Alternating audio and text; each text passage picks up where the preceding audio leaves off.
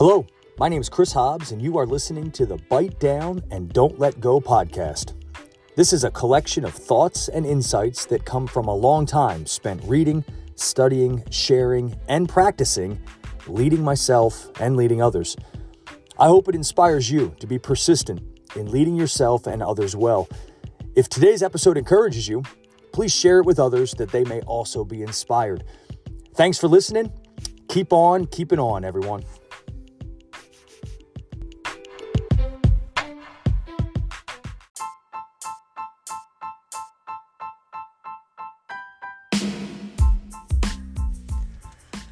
I'm sure I'm not the only one that remembers certain lines from certain movies for no real reason.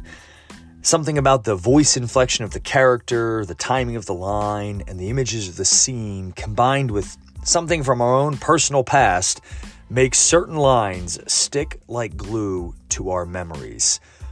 Here's one for me. These tickets are not transferable.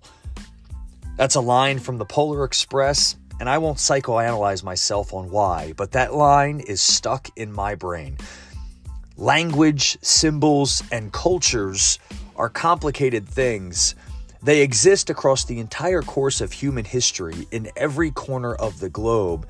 And what makes them so complicated is that they are not transferable. A hand gesture can mean peace in one corner of the world and war in another. A hug is viewed as warmth on one continent and viewed as threatening on another. The Chinese language, Mandarin, is a great example. It is incredibly complicated when compared to English, which is very complicated in its own right, and much of the Chinese language and its symbols do not transfer well to English. So, we do the best we can when we are forced to cross these language barriers. For example, the Chinese symbol for crisis is one of these hard to transfer complications. The best we can pull it over into the English language is a dangerous opportunity. Well, that's not exactly what is meant in the Chinese language. It is how a leader can view crisis. Crisis is dangerous. Crisis is defined as a time of intense danger. But there is opportunity hiding inside of crisis.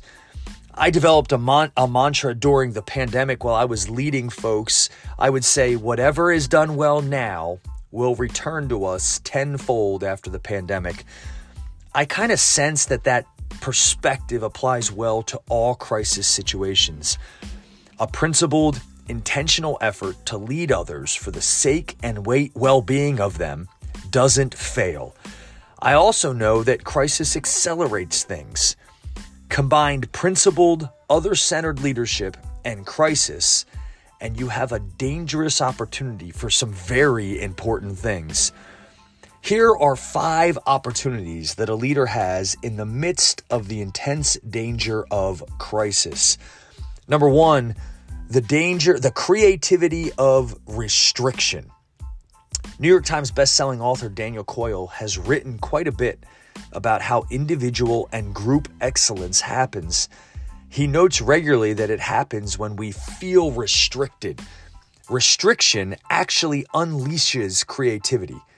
Crisis is very restrictive and can force creativity out of us. Think about a small child left in a room with no toys and only a cardboard box.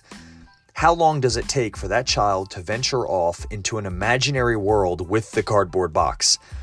The restrictive nature of not having toys forces the child to get creative, and it is far more engaging than having the latest tech toy. Crisis can be that for a leader. Number 2, innovation of new things. Innovation is really hard. It is not just a new way of doing old things. It is a new way of doing new things. Crisis has a way of forcing us to ask questions and consider options we would never consider under normal circumstances. When a leader leans into these questions and options, they topple over into innovation. New ideas, new programs, new products, and new methods are discovered. Priorities are flipped upside down, and people find out what is really important and what were just sacred cows. The key to innovation is not being afraid to entertain the unreasonable questions and unthinkable options. Crisis makes them reasonable and thinkable. The only thing unreasonable and unthinkable is not considering dangerous opportunities to innovate during crisis. Number 3, the wisdom of unfair. Wisdom is a tough concept to wrap our minds around. There are a lot of ways to define it. One of my preferred perspectives on wisdom is tough life experience that you grow to understand and value. Tough life experiences, or crisis, can make people bitter and jaded. They refuse to look back on it and ponder their involvement in it. They only see a situation that was unfair and forced change on them they never wanted. No wisdom is gained during that tough life experience.